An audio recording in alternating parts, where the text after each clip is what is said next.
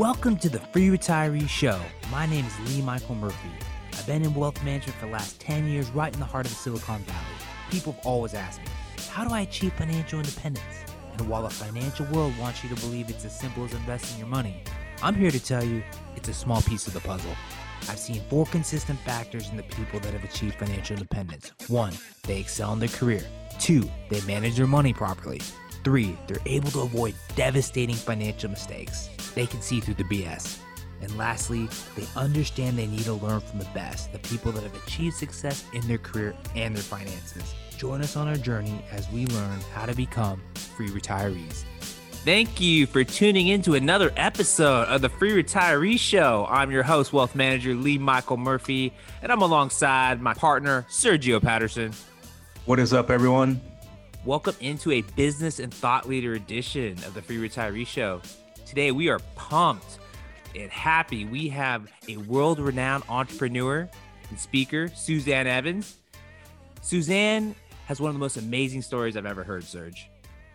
She has come from, rags to riches. So imagine this, $40,000 per year as a secretary to a multi-7-figure CEO. She's written several books. She's been on the New York Times bestseller list.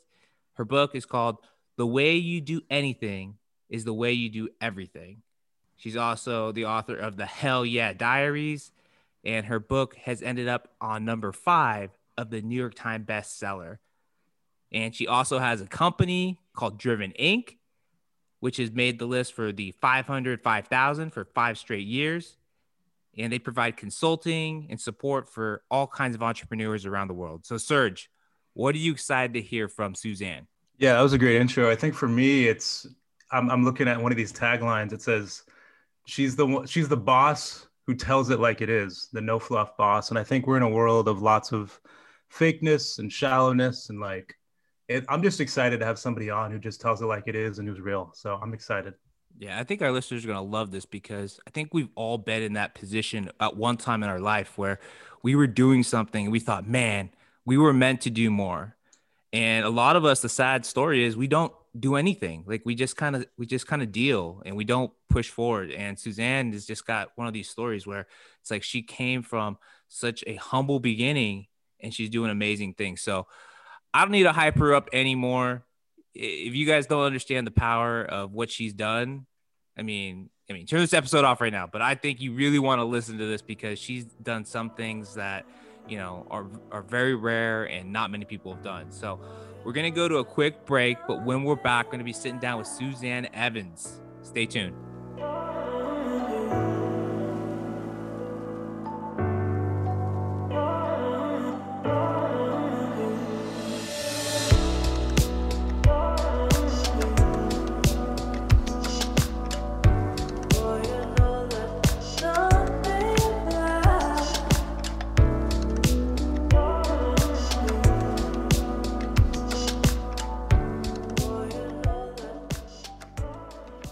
Welcome back into the Free Retiree Show. We're sitting down with Suzanne Evans. Suzanne, good morning, and thank you for coming on our show. How are you doing this morning? I'm amazing. I appreciate you having me. I'm looking forward to this. So for the listeners, tell everyone a little bit about what you do. Yeah, so we founded Driven Inc.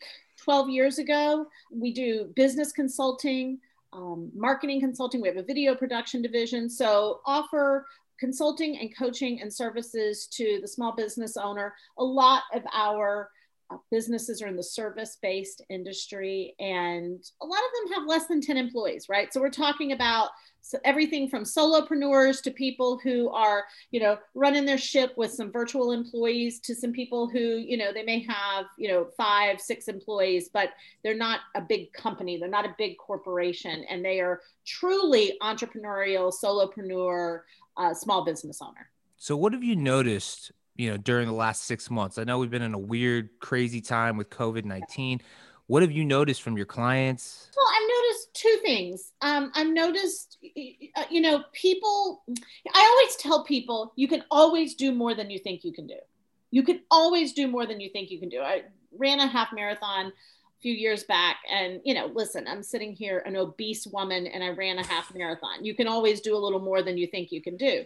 But I wrote on Sharpie on my arm, the mind stops before the body needs to. And so one of the things that I think is really interesting about people is they're like, this happened, and a lot of people fought for their lives, right? They fought for their business lives. They fought for their economic lives, and they're winning. I mean, they're on the other side. I'm not saying this is certainly effing not over, but they are winning. And then on the other side is people are like, oh, the pandemic and all the issues. It's like, the pandemic is not unless you were in the hospitality business or the travel business or the, restaurant, right? Restaurant business is really suffering.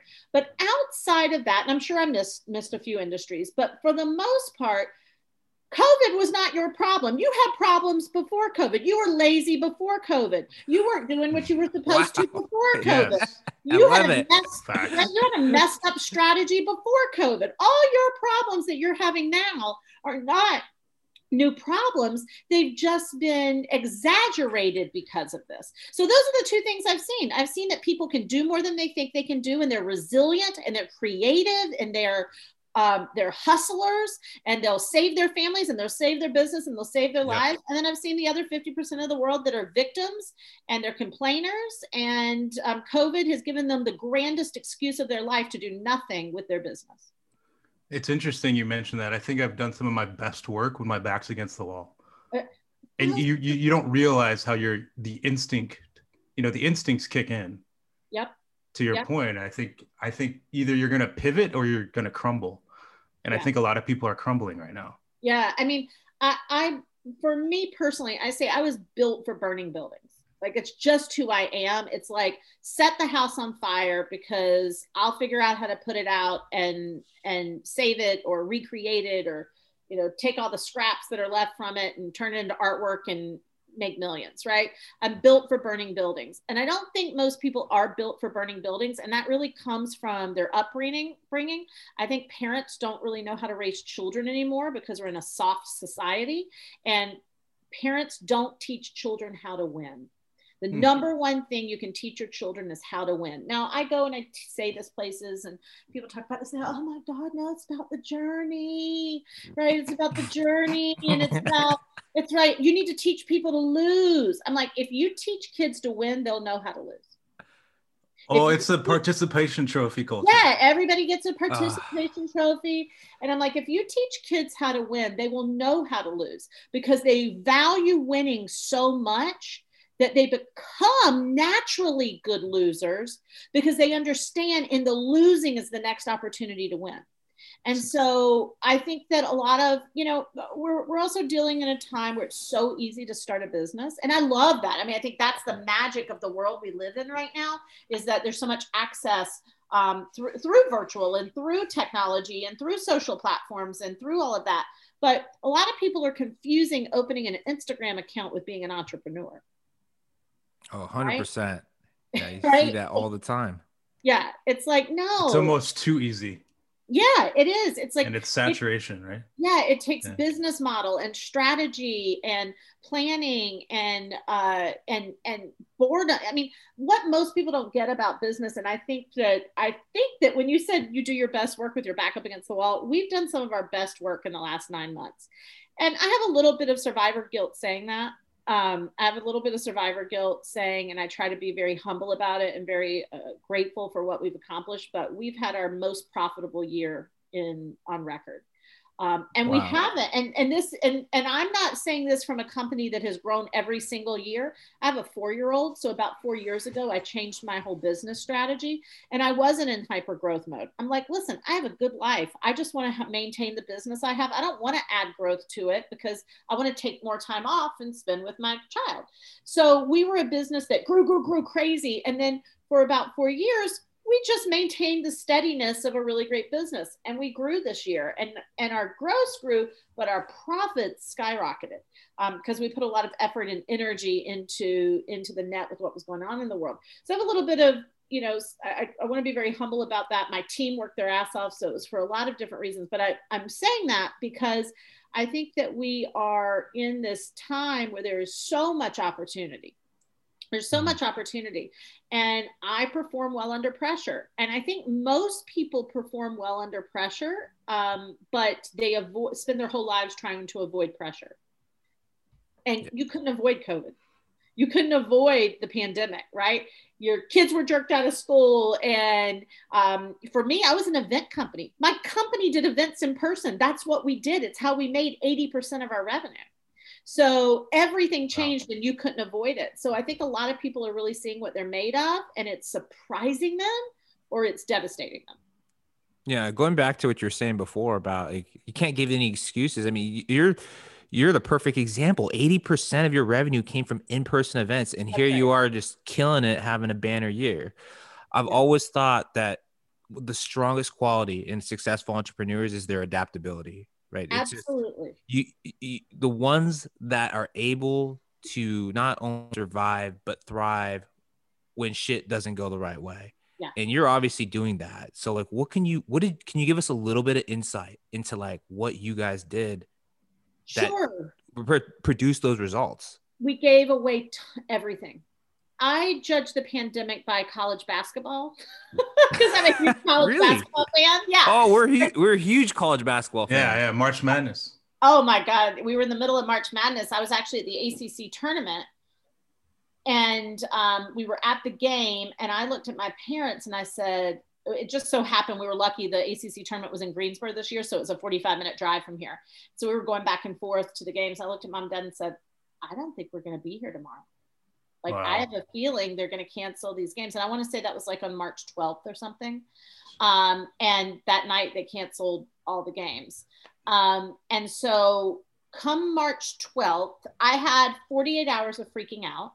And I don't mean freaking out like I was in a ball rocking, it's that kind of like you're walking the floor and you've got 4 different news channels on 4 different TV. And I'm like, is this going to be a month? Is this going to be a year? Or we never cut, like, you're just trying to process from obviously I'm trying to process. I'm a mom. So I'm processing from a mom standpoint. I'm processing from a human standpoint, but then I'm processing from an entrepreneurial standpoint. I got 20 full-time team members. I got 20 people on payroll. My payroll is $300,000 a month. And those people got rents and kids and grocery, so I'm trying to process all of that. And my gut instinct said, jump in immediately and create something where you just teach people how to navigate this, and you don't charge a dime, and you get as many people in as you can, and you over-deliver. You make this the best program you have ever had in your life. This is a program you would normally charge $25,000 for, and you give it away for free. And March 12th was when kind of COVID hit. By March 14th, we had something called More Than Okay Club. It was up and running. I was like, I will teach you to be more than okay in your business. You're not just going to be okay and survive this. You're going to be more than okay. We had daily trainings of a Facebook Live. We had content that we were shooting out. And we put about 6,000 people in that program over a 2 or 3 month time frame, totally free. We opened up coaching hours twice a week in our business where business owners could just call in and get free coaching. Like, this is what's happening. And that's what we did. And we did that for months until we pivoted, until I saw clearly that we weren't going to hold a live event. Right? How did you, have you been, obviously we haven't seen anything like COVID in the past. Yeah. But I assume in your time, have you experienced something like this where you've had to quickly dive in or pivot in your business? Like, how were you prepared for this? Where did that come from? Well, a couple of things. I mean, I would say 3 things helped me. One is that I think if you're truly an entrepreneur, you're basically getting up every day and just trying to fix what's broken, right? So that this was just something else that was broken and we had to fix it. So that's kind of just 11 years in business, right? And 11 years of making payroll, right? And losing your shirt on something that you risked and having to make it back up. So that was that. The second thing was I came from the Broadway theater industry. So my job that I left well, I worked for my day job 60 hours a week while I built my business. So my business was a side hustle for 2 years. And so I came from the Broadway theater industry and survived 9/11. And Oh, wow. I really watched what our industry did, and I was in the middle of it. I mean, we had 3 shows on Broadway at the time for the company that I was working, and nobody wanted to come to New York and sit in a theater where somebody might put a bomb in a theater. I mean, it was a crazy time. So I watched kind of the creativity and the story on that, which I think is a fascinating story for our times. Giuliani was the mayor at the time, and he's had a tough run. Yeah. Yes. Lately, it's been tough. Yeah. Go ahead. Sorry to interrupt you. Yes. 9/11 happened. He stayed up for 48 hours straight, and he told his team, he said, I'm going to go home. He said, let me try to sleep for 2 hours. He, of course, went home and couldn't sleep. And he happened to be reading a biography on Winston Churchill. And he opened it up, and it happened to be during one of the wars and some major bombing that happened in Britain. And Churchill said, I'm keeping the operas and the ballets open, because if the world sees that we are still creating art, they will know we are not afraid. And Giuliani came back and met with the Broadway theater producers that night and said, turn the lights on, open Broadway. If they know that we are still creating art, they will know we are not afraid. I took that into this, and I said, if we are still creating, you cannot be afraid and be creating. You cannot be in fear and in creation at the same time. Those two things cannot coexist psychologically. So I said, let's create more than we've ever created before, because it eliminates the fear. And if we're not in fear, we can make strategic, intelligent decisions. That's fascinating. Yeah. Appreciate the transparency. That's great. Yeah. So that's what got it. I mean, so we gave away all that free content for 3 months, and then we moved our event to to virtual. And normally in our in-person event, I've had up to 1,000 people at my in-person events, but like I told you, the last 4 years, I changed my model a little bit just for my family life.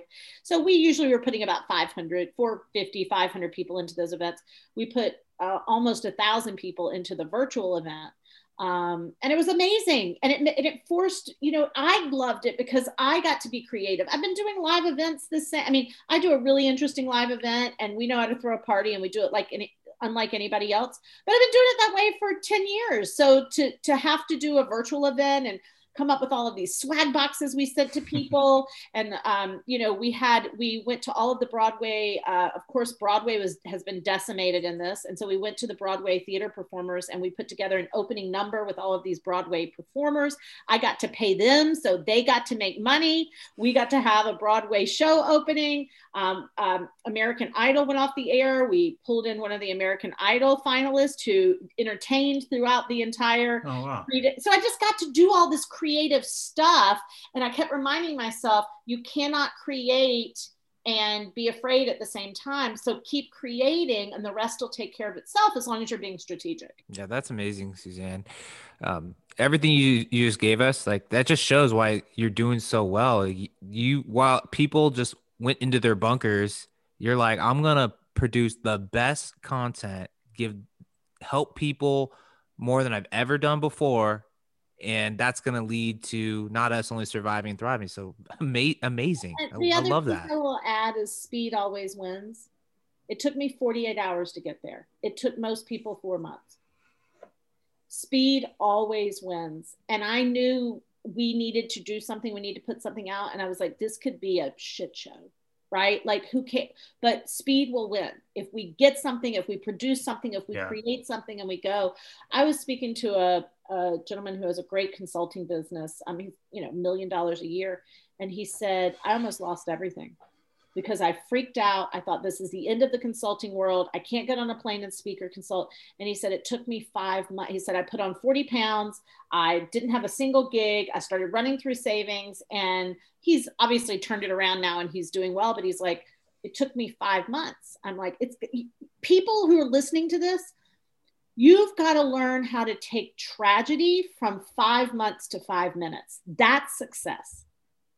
That's true success, is being able to pivot, change, adapt, drive forward in 5 hours as opposed to 5 months. I think it's like, you talked about college basketball earlier, but I think it's playing offense instead of playing defense, action instead of reaction, right? It sounds like you jumped right in 100%, and you weren't going to let this pandemic just dictate to you what your life was going to be about. Yeah. And I'll go back to my favorite basketball coach of all time is Jimmy V, who won the 1983 Cinderella team. I was NC State.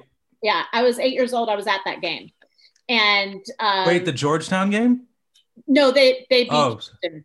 Houston, okay. Oh, Houston. I was thinking George. Sorry, Houston. Yeah, that was the best Houston team with like Ralph, all those. Yeah. Oh, it was all those guys, and and we. I was at that game. My parents were huge NC State fans. We still are, and we were at that game, and I actually became quite friendly with the. It's a long story, but I became quite friendly with the players at a very young age, and heard Jimmy V speak many times. And I was on the Jimmy Valvano show as a kid, and one of the things Jim Valvano did, and it's one of my favorite stories to tell, is so.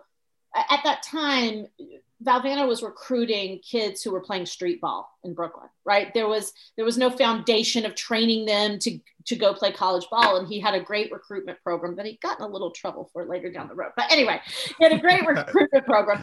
And the first day of the year of practice, he brought every player in, and he drug a ladder to the goal, and they practiced cutting down the nets.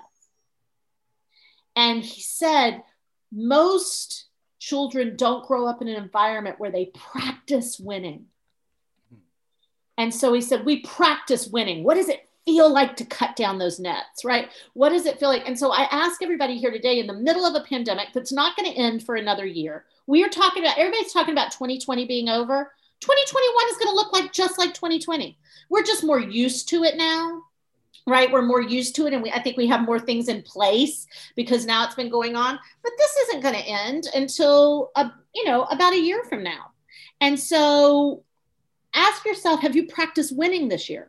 In the chaos, in the pain, in the fear. And some people may be listening to this in the loss of life. They may have family members that's health were affected. They may have had finances that were decimated if they were in an industry where they lost jobs. But in the middle of all of that, how have you practiced winning in the last 30 days? I didn't ask you how you've won. I ask you how you've practiced winning. It's a habit. That. I've got a 4-year-old daughter, and she hates losing. And I think for some reason, my instinct as a parent is to be like, sometimes it's okay to lose, because I think you also need to learn how to deal with failure and losing, right? But like, I'm now thinking of it like, there's nothing wrong with winning. I think what's the instinct of like trying to like teach her that, hey, you need to be okay with losing? But I'm like, I think that's a good skill or trait. It's an amazing skill. 2 people interview for a job. One doesn't get it, the other does. One won the job, the other lost the job. You're going to win things in life. You're going to lose things in life. I was watching my son play with a kid in the neighborhood, and they were racing, right? Their bikes. And Adrian won, and he said, I won and you lost. And the instinct was everybody to go, well, you're both winners. I said, no, they're not both winners. He won and he lost. But you do it again and it could reverse roles.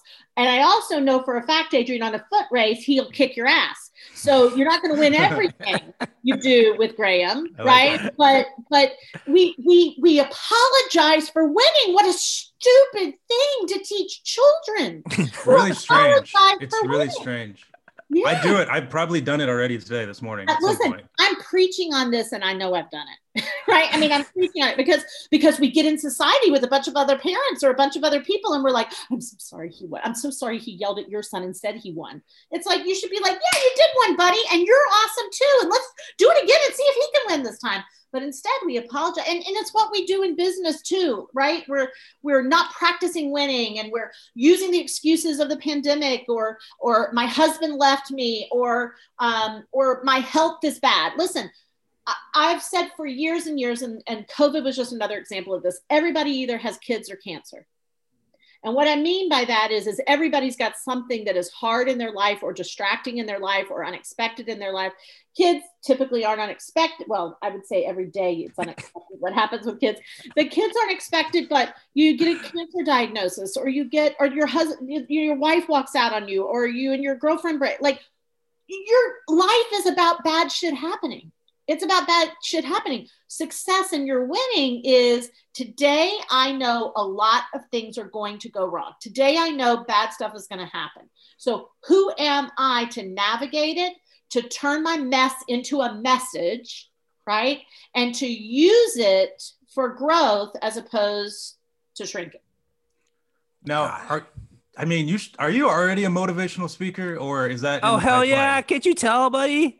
But I don't think it's. I'm fired up right now. I'm like ready to go. I want to go race someone right now. Yeah. I want to go outside and like, let's race. Yeah. Now you can also cheat. I decided this week I want an electric bike, but that's a whole other story. So, so Suzanne, I gotta ask this because I mean, I love your mindset. You're saying a lot of the things that hell yes, we need to celebrate this. By the way, like I'm a soccer coach for a girls team, and you know, they're one of the best teams in the state, and I pride myself in having a lot of your mentality. Get rid of that soft shit. Like let's do this. Let's get results. But I want to know about your story, because when you started, you were the $40,000 per year secretary. Yep. Tell us about how you started saying, like, I'm going to start winning. What was that? Yeah, you know, I honestly, winning has been important for me since I was really young. I was a professional water skier when I was a kid. And so I always had this kind of drive to win. But then it was interesting because I went into my career and into life, and I stayed in this job for kind of 10 years. And I mean, listen, it was interesting. It was the Broadway theater industry, and we were putting Usher in Chicago and Reba McEntire in Any Get Your Gun. And, you know, I had this interesting life, but I wasn't making any money. Mm-hmm. And I definitely couldn't see I'm like, really, I'm going to make like $5,000 raise for the rest of my, like, you know, so I wanted to do something else. And I started to think about starting my own business, and I won't bore you with the details of it. Took about a year. I mean, I came up with some wild ideas and some different things that I wanted to do, but I did think about wanting to be a therapist. And this is kind of where I ended up where I am today. And then I realized that like therapists have to follow laws. And I was like, ooh, somebody like me could go to jail or at least to court. Like, I don't think I should be a therapist. But as I was researching that, I found positive psychology, and there's a degree. A few universities have degrees in positive psychology, which is coaching is typically a part of positive psychology. So I came across this coaching thing, and I hired myself a coach, actually. I was like, well, damn, now that I've researched this, I'm all messed up. I don't know what I'm going to do with my life. I could probably use a coach. And so I hired a coach. I'm not exaggerating. At the end of the first session, I was like, oh my God, this is what I'm going to do with my life. I'm going to be a coach. Because first of all, I could have done this better than she did. And it's what I'm doing for free to every friend, every relative, every colleague. You know, it was just natural. So I was making about $45,000 a year in a day job. And so I started to put a business together, and it was a side hustle. And I worked 60-hour weeks in that day job while I built a 6-figure business in the first year. So I was making 50 because I got a little raise. I was making 50,000 in the day job and 100,000 in the business. I stayed in the business a second year, and I did get raises to about 65,000 at that time, but I was making 300,000 in the side hustle business. And so I took a moment and thought, you may be an idiot. You probably need to quit the job. But I'm so glad I stayed in that job for 2 reasons. Number one, I was never desperate. I hate a desperate entrepreneur. Somebody's out there, I'm gonna hustle my way. You can only hustle so much. At some point, you got to have some revenue to cover some costs. Mm-hmm. And I had like about, no exaggeration, I had about $1,000 in credit. Right. I had like a couple of credit cards and I used them. I mean, I maxed them out to start the business, but I used my day job to pay all the bills, and I was able to pull a tiny bit from the day job. I mean, enough to, like, no exaggeration, like buy a business card, or enough to, but you know what I mean? Just do some small things.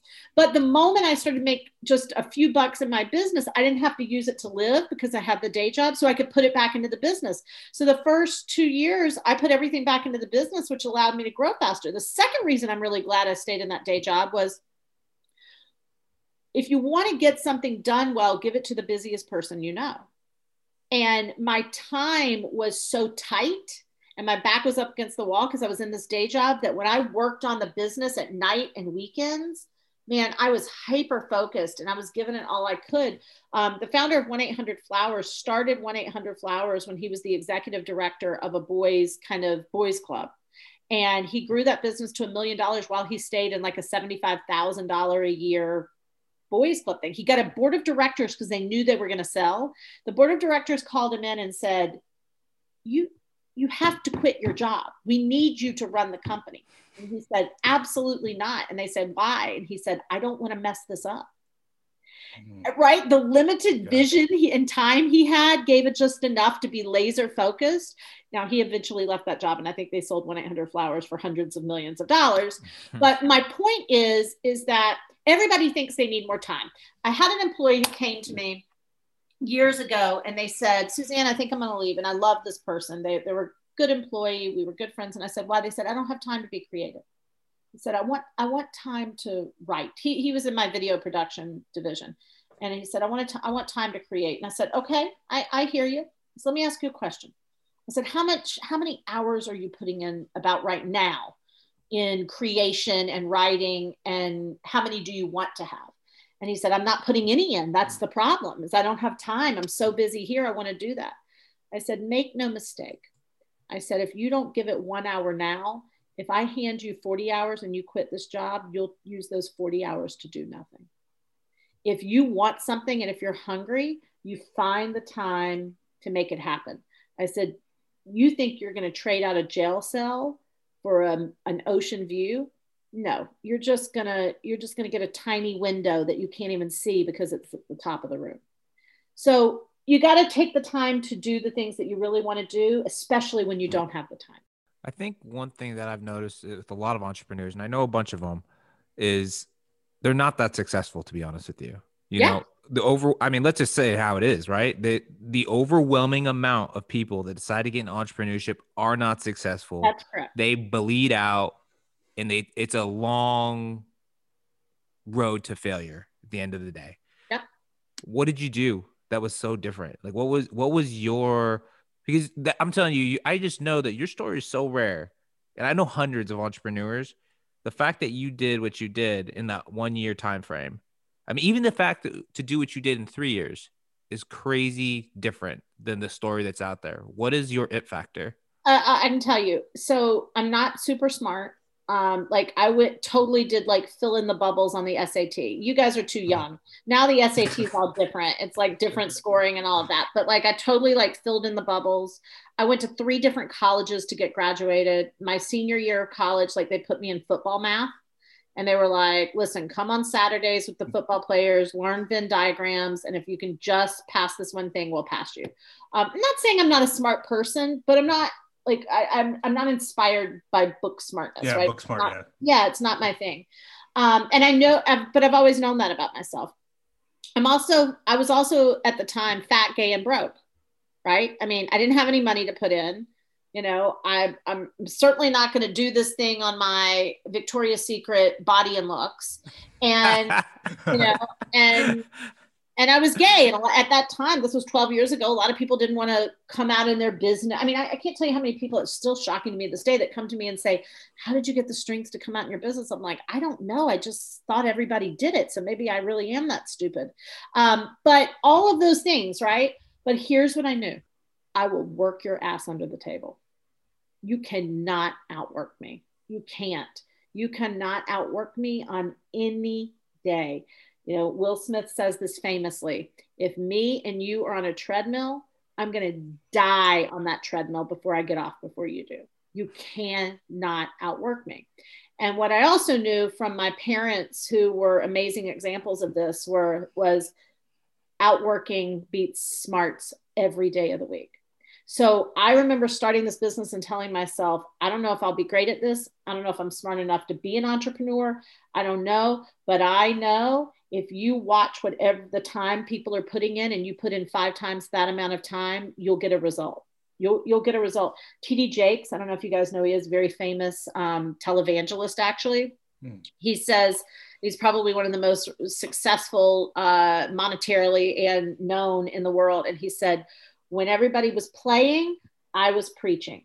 When everybody was out partying, I was sleeping on a pew in a church. He said, I had a vision to have millions of people watching me. And he said, and I had a lisp and I had a stutter and I didn't know what everybody else knew. And I didn't have a father that like passed down a church to me. But he said, if I put in 22 hours a day and just get a little bit of sleep, I will do better than the most of them. So wow, I've always just outworked everybody. Love that. Suzanne, if you don't mind sharing, can you talk to us a little bit about some regrets or past mistakes you've made and how you think about overcoming mistakes, that sort of thing? Not trusting my instinct. A couple of times, everything in my bones told me to do something and everyone around me told me not to, and I don't blame that on them. I know you said one of your partners in crime is an attorney here. And I know you guys are in the finance world. Remember, accountants and attorneys, their number one job is to mitigate risk, right? I mean, it's to keep you from screwing up, right? People think it's to get you out of trouble, but it's actually not. Accountants and lawyers, it's to keep you out of trouble. So I appreciate, my wife is the president of our company, and we joke like, one of my mantras is, and people know me for hell yeah, right? So when I speak and stuff, we're like, can I get a hell yeah? She is the hell no to my hell yeah, right? She is. So I don't blame people for, sometimes you need to hear that. If you're surrounded by yes people, you're in trouble. But sometimes like when I just knew like this person or this thing or this investment. So I've worked over the years to find a better way to listen to those voices that I respect and listen to my intuition and see if I can find a better way as opposed to walking away from things or not doing things that I think. So that's one thing. And I would say the other thing is I was a naive entrepreneur, right? I mean, guys, I was making $65,000 a year and then $100,000 on the side. And then my second year I was making, $300,000. That's a lot of money if you've never had money, right? That's a lot of money you grew up in the South, right? I'm a farmer's daughter. That's a lot of money in the South. I'm a seventh generation farmer's daughter. Yeah. In year 3, I made $1 million. And I will still tell you, my parents are so supportive and they're so amazing. And to this day, they'll go, do you think this is going to work out? Do you still feel good about this? Because in that job, you had health insurance. So, they're cute. But that was a lot of money. And I was very focused. And I still teach my clients that I think the first couple of years, you want to be gross focused, right? On the top line number. But I probably should have been a little more focused on the bottom line number sooner, but I didn't have that knowledge, right? I mean, I was literally just, and it hasn't affected me. I mean, to this day, obviously now we're very focused on it, and our profits are actually up 400% this year. And so we've always focused on that now, but I wish I'd had somebody who helped guide that for me a little earlier, because that's how you retire. Which is that's how, and of course we've made up for it since then. But I think that, that quintessential Instagram entrepreneur with the, like, I'm making the money, and you're like, how much are you keeping? Right? Like how much you got in the bank, because you made me pay for dinner, but you got a picture of the BMW on the IG account, Mm-hmm. So investing back in your business, it sounds like you did that, right? Yeah. Like, yeah. What's your feelings on that? Like entrepreneurs, and you need to put everything you can back in the first 3 years, in my opinion. So I identify the first 3 years. Year 1 is figuring it out. Year 2 is working it out. Year 3 is rocking it out. And I think it really requires a lot of reinvestment those first 3. I mean, you're always going to be reinvesting, but those first 3 years, two types of people struggle and don't ever get where they want to go those first 3 years. One person is the person who actually does pretty well, but they're afraid to invest. I think you got to be really risk high those first 3 years. You got to try things. You got to do things. The money that comes in, you got to find a way to put it back in, right? And I think you've got to take that angle. The other people you don't see do well are the people who they just never get off the ground because they didn't have a stable foundation for their lives. And so they're like, I'm going to be an entrepreneur, but it's like they're working part-time at Starbucks, or they quit the job they have to do it. It's like, guys, you've got to have a means of cash flow for a business. So you either stay in the job, or you're lucky that you saved a bunch and you've got 2 or 3 years, you know, it can cover you. Or maybe you're just living in a household where a spouse or somebody else is able to cover things, or you need to take a loan out, or you've got to have a way to fund a business. Businesses require funding. So those first 3 years, you've got to reinvest. And from the beginning, you've got to have a funding plan. Yeah, no, it's so hard. You know, like that's what people don't realize. There's people that work the regular 40 hours a week and they have this income and they're like, I'm just going to quit and I'm just going to jump into it. And it sounds nice when you're like, yeah, I'm going to go for it, but you got to be smart too. Cause I have yet to really see that work out. Most of the huge success stories, right? They're doing exactly what you did. They kind of tipped their foot in the water and figured it out along the way because they have that safety net, because they have that other. That's right. Income. Yours, you might have lasted a little bit too long because you were raking them. I would say, can we agree? I mean, you're like a great business person, but you probably waited a little bit too long. Well, right? And I will tell you this though. I also, you know how people go, oh, I'm an entrepreneur because I'm unemployable. That is always a red flag to me that person will never be a successful entrepreneur. The best entrepreneurs were the best employees. I gave a 4-month notice. I'd been with that company for 10 years. And honestly, I kind of had the secrets to the kingdom there in a lot of ways. And I knew that a lot of what ran off of my knowledge and my information. And I stayed there 6 months longer than I should have, but I also gave 4 months notice and hired all of my replacements, trained them. And after I left, still, was there to give them support and feedback. So I think the best entrepreneurs, if you're listening right now and you're an entrepreneur and this is not working for you, you're like, I don't know why, but I'm not getting traction. I'm not making money. This isn't working. Go get a job.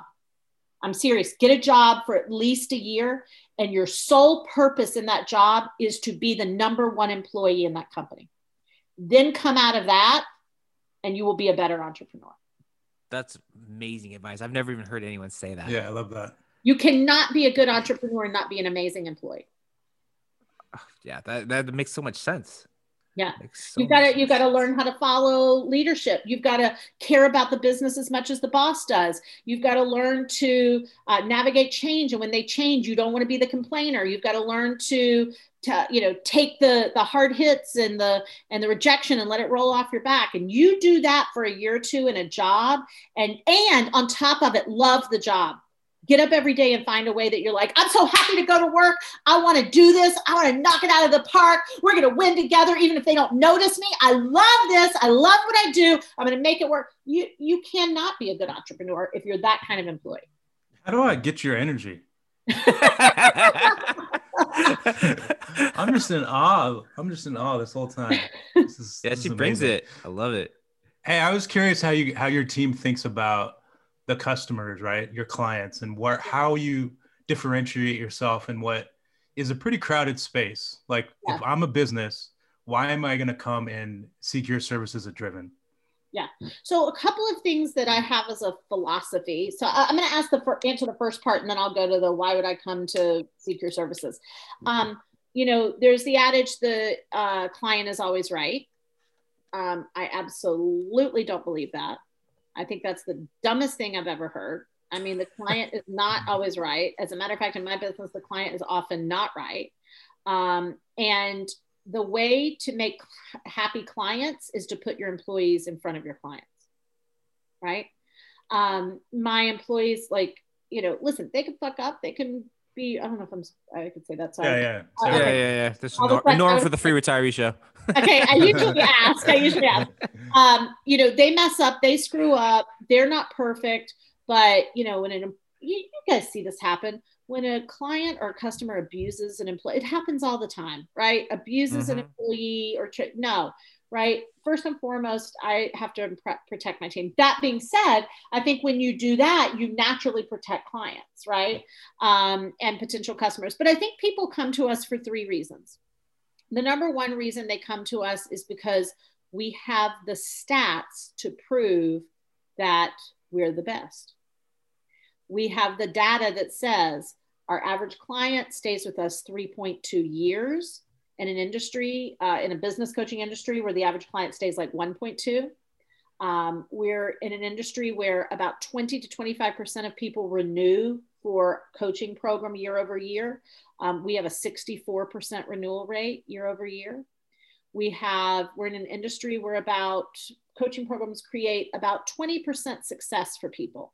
That means that, they make more than they invested, or we have an 84% success rate. So that's one reason they come to us, is because we're math focused, we're numbers focused, right? We have the data to show them that. The second reason they come to us is because I'm not trying to make friends. I'm trying to make a difference. I don't really care if you like me. Matter of fact, you probably will need to not like me at some point to hear what you need to hear, to get what you need to get. I'm about helping people take an idea to income. I'm about helping people take a dream or hope or a problem that they solve and showing them how to make it profitable. And I'm about people not changing the world, changing their world. I don't care about changing the world. If the world wanted to change, it would have already changed. I want you to change your world, because when you change your world, everyone around you is forced to change. And so I know that if I can make you rich, I know that it makes your community rich. It makes your extended family rich. A lot of times people are breaking generational curses of income issues. And so I don't care if you like my style. I don't care if you like me, right? My job is to teach you and train you and to get you a result. It's not to be your friend. And I think the right people admire that and they're inspired by that. And then the third thing is that we do have a good time. I mean, we do know how to throw a party, and we do have a good time. And I believe my household mantra is, if you can laugh, you can live. Guys, all of this is really funny. I mean, all of it. The fact that, like, I don't know, you're in your house and you're in your house and I'm in mine, and we're interviewing each other and we're doing a podcast and business, and we're all self-important in the world. I mean, even the COVID thing, I know that there are horrible parts to it, but it's really funny. I mean, it's like, we all got trapped in our houses for a year. I mean, so we're a part of history. This isn't yeah, yeah, right. You gotta laugh. If you can laugh, you can live. So I think that's why people come to us. Beautiful. Well, I'll just say, Suzanne, Sergio and I don't just like you. We love you. We love your mentality. Yes. You've been an amazing interview. Thank you. And I know people are getting a ton of value out of this. If people want to find out more about Driven and you, where can they go? Well, I'm going to do something that I don't normally do, but this was really fun. Remember, I told you in the beginning, I said, please ask me interesting, hard questions, because I do a lot of interviews and they're like, tell us, how can an entrepreneur be better? And I'm like, oh my God, I hate your questions. Across the board. So this is a lot of fun. So I told you, I do events. I do business training events. I do business education events. So we're doing one this spring. It's called Driven the Event Home Edition. We've already decided to do it virtual because we know things are still going to be a little wonky. And normally tickets are like in the $97 to $297 range. And I'm going to let any of your folks that are listening that want to come for $1. Come for $1. Wow. Yeah. Wow. So come for $1. We're doing this, like we did it for one other group that I spoke to yesterday. And and I think that I think if you're an entrepreneur and you're listening to this is a 3-day event where it's soup to nuts. It's totally soup to nuts business building. It's soup to nuts, everything you need to know to make 6 or 7 figures. It's basically also me talking about what it's Suzanne's specialoffer.com. So SUZANNES. So Suzanne's specialoffer.com. So you can come for $1. And it's soup to nuts, everything I did to build a $6-7 million business. And it's fun, as I told you, how we put together the virtual experience. So if you're listening to this, join us for $1 and make a ton of money. Can't beat that. If you don't feel like you got your money's worth, I will refund you. I mean, I don't know if you're not making $1 million.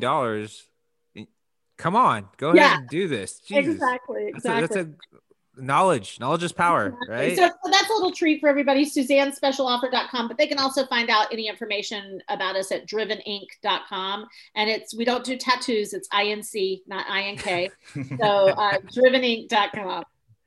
Thank you so much, Suzanne, for coming on our show today. We loved you. Thank you. And we're gonna keep repping you and telling people to check you out and take advantage of this amazing offer.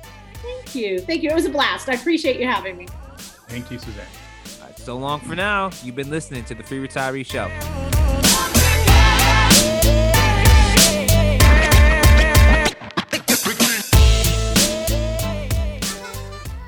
Securities offered through Securities America Incorporated, member FINRA, www.finra.org, SIPC, www.sipc.org, a separate entity. Lee Michael Murphy is licensed with the California Department of Insurance, license 0H18660. Lee Michael Murphy is an investment advisor representative with Securities America Advisors, a registered investment advisor. The Free Retiree, Securities America Advisors, and Securities America Incorporated are separate entities. Career advisor Sergio Patterson, attorney Matt McElroy are not affiliated with Securities America Advisors or Securities America Incorporated. Securities America Advisors, Securities America Incorporated, and its representatives do not provide tax or legal advice. Therefore, it's important to coordinate with your tax or legal advisor regarding your specific situation. The content heard in this podcast is not intended to be tax, investment, or legal advice and is intended as general guidance only. You should contact your own tax advisor, financial advisor, or attorney to answer questions about your specific situation or needs before acting upon this information. Third-party sourced information or comments are not verified, may not be accurate, and are not necessarily representative of all client or audience experience. A portion of this event was paid by a third party. The opinions of career advisor Sergio Patterson do not reflect the opinions of Facebook Inc. The opinions of attorney Matt McElroy do not reflect the opinions of Castaneda and Company.